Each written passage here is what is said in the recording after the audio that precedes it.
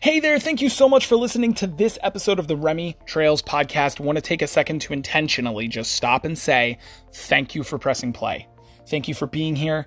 Thank you for your attention and your time and your energy. They truly mean the world to me. If you would like to support what I'm doing here with this show, another step beyond what you've already done simply by being here with me, you could head on over to patreon.com/Remy Trails. Check out the tier that makes the most sense for you. Which one will it be? At the very least, at the bottom donation at a single $1 a month, you're going to get ad-free episodes that are released to you early, and you're going to get a shout out like Eddie, like Hokius, like Elle, and like Adam. I appreciate you guys so much, and that's going to happen every single week, right here at the beginning of the episode. I got some stuff that I really want to talk to you guys about. I did want to give you a content warning. Shit's about to get political. I do believe that the overwhelming majority of you who typically listen to my show will probably agree with a lot of the things that I'm about to say, but I did want to put that warning in there just in case that's not a thing that you want to be listening to. So here we go. Presidential hopeful candidate Andrew Yang has been making a lot of noise, and I've been listening, and I've been loving a lot of what he's been talking about, and there's just a couple things that I wanted to touch on this episode that if you're not aware of, I really think it's important that you are. And in addition to discussing with you specifically Andrew Yang, we're also going to take just a small bit of time to talk about a specific TikToker who I've been following, and who I think is doing some of the most important work on the internet and on TikTok. I mean, yeah. So I'll just leave that at that for now. So first things first, I really wanted to have a discussion about the Data Dividend Project. And so Andrew Yang has proposed this idea, which I mean, is kind of a no-brainer and makes an outrageous amount of sense, called the Data Dividend Project. And you can sign up with the Data Dividend Project, and I promise you I will have a link for you here in the show notes. But the idea behind this is that companies like Apple and Facebook and Google, they're selling our data, they're selling them in packets. If you've gotten text messages about, mail enhancement or phone calls from people who you didn't authorize to have your phone number, but they're trying to sell you things. The most recent one for me was that supposedly the extended warranty on my car was about to run out and they were going to be able to offer me a new one. Your data's being sold. On the internet, we are the commodity. Our information is the thing that's sold to advertising agencies and things of that nature. And when it's sold, these companies make a holy fuck me ton of money, and we're not seeing any of it. And the Data Dividend Project is born from the personal belief that we should be seeing something for that. And at the end of the day, if it's $2, okay, cool. It could be as much as $20 or $200. It all depends on, it depends on a number of factors, to say the least. The point here is that we deserve to be paid for the information that exists about us that companies are making money off of with their targeted advertising and things of that nature. We should be paid. And this group exists to try to make that happen. And one of the other things that Yang was running on was the idea of a universal basic income, which kind of segues a little bit into the next thing that I wanted to talk about. So we're going to do this in kind of two parts there. So the universal basic income, one of the best analogies that I had ever read is it was that having a universal basic income is just like having a full cell phone battery or a full tank of gas. And I love that analogy so much because it makes perfect sense. And it aligns very closely with the idea of the cycle of poverty, which is something that's a huge theme here on this show. You see my attempts to try to break free from the cycle of poverty, which are being annihilated right now because of COVID. Well, that's not entirely true, but that's a different episode. The UBI has the potential to take away the forced survival mode that those of us who are in the cycle of poverty are in.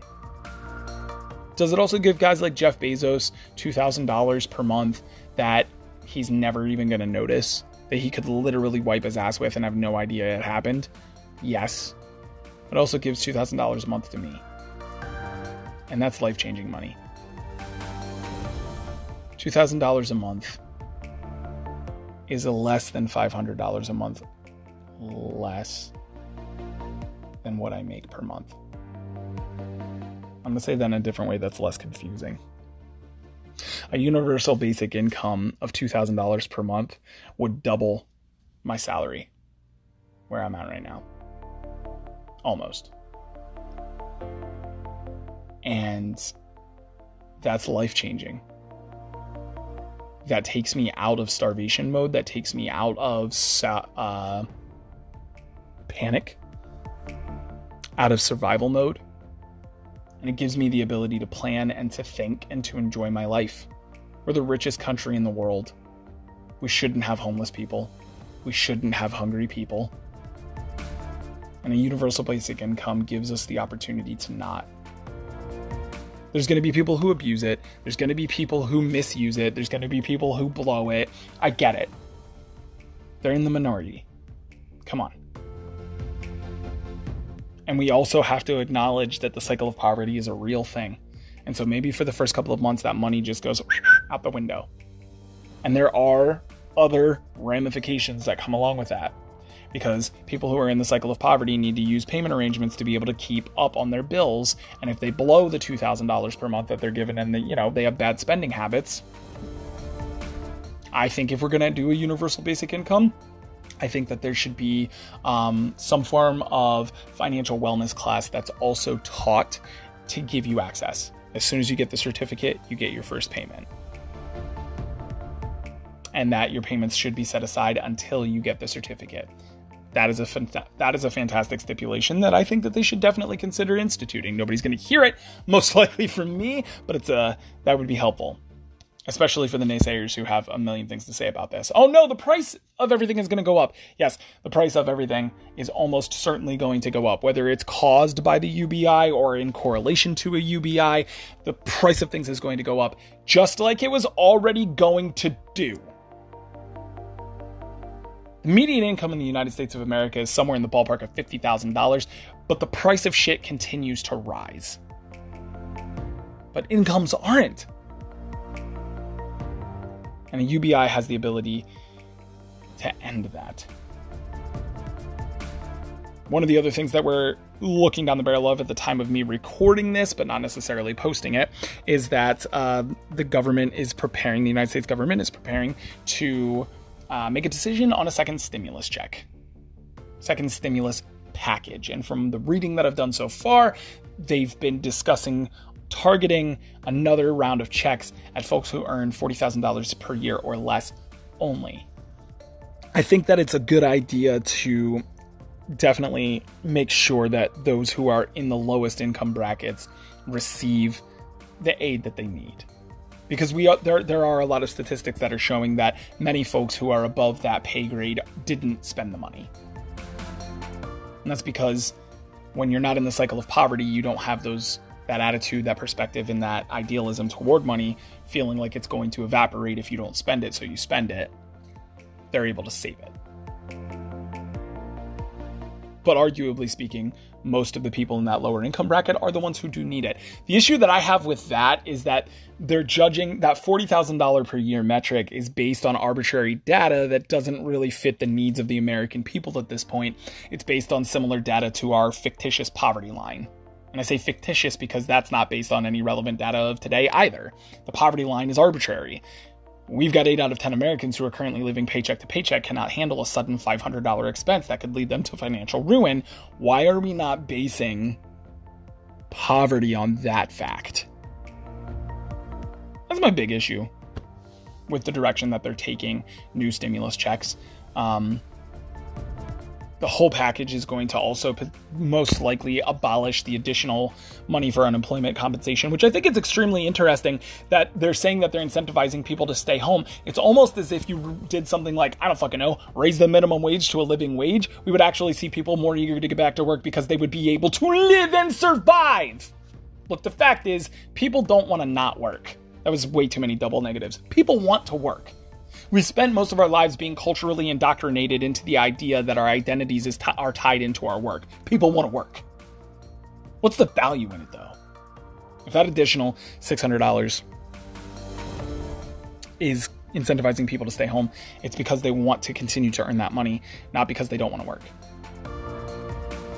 It's being looked at the wrong way. Also, in most of those conversations, where that's coming from is actually not taking into consideration benefits, which is a full third of what most people are earning. Yeah, outside of their salary. They're only looking at salaries when they say things like that. It's incredibly misleading. They're looking at incentivizing people to get back to work, so there's potentially going to be bonuses for folks who do return to their job when it's offered to them. But we're headed into a secondary spike during, make no mistake, this is the first wave of the coronavirus.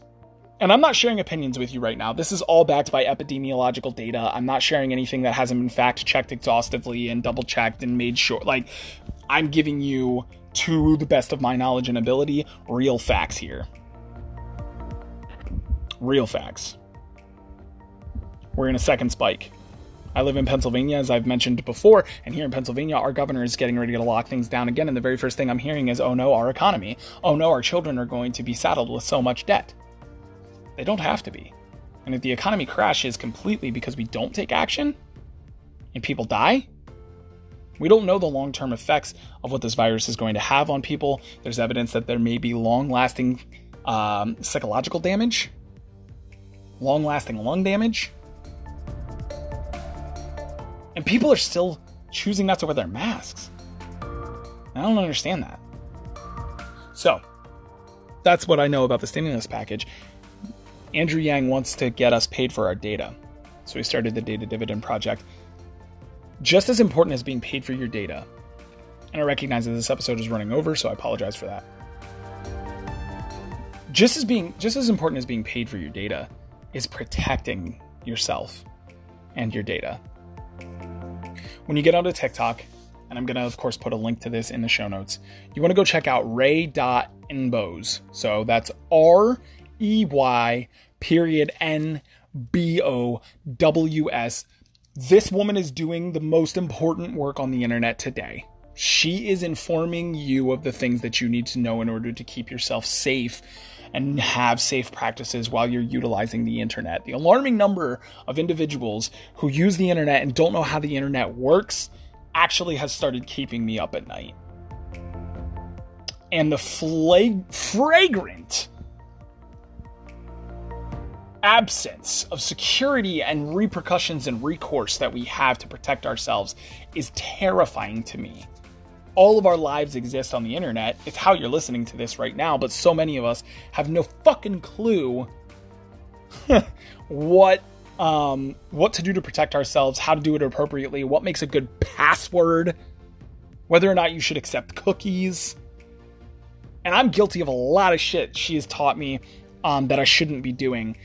Please check out her TikTok, watch her videos. She knows her shit, and start putting some of these practices into play. You want to get paid for your data? You should get paid for your data. But you should also be protecting yourself. Because right now, we are vulnerable as fuck.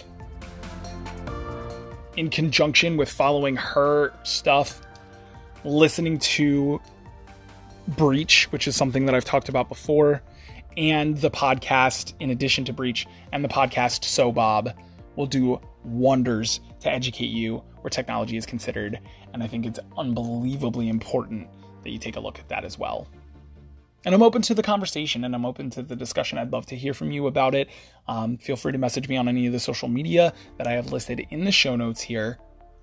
Hey, universal basic income, positive, life-changing power. We're going to see a second round of stimulus checks. What they're going to look like, it's going to be some kind of bastardization of what the first one was, but hopefully it will be helpful to a large quotient of people, and they're also hopefully going to get under control the number of dead people who received checks. Go follow Rey.Nbows on TikTok. Listen to Breach. Listen to So Bob. Listen to me. I love you. Thank you. I can't wait to see you next time.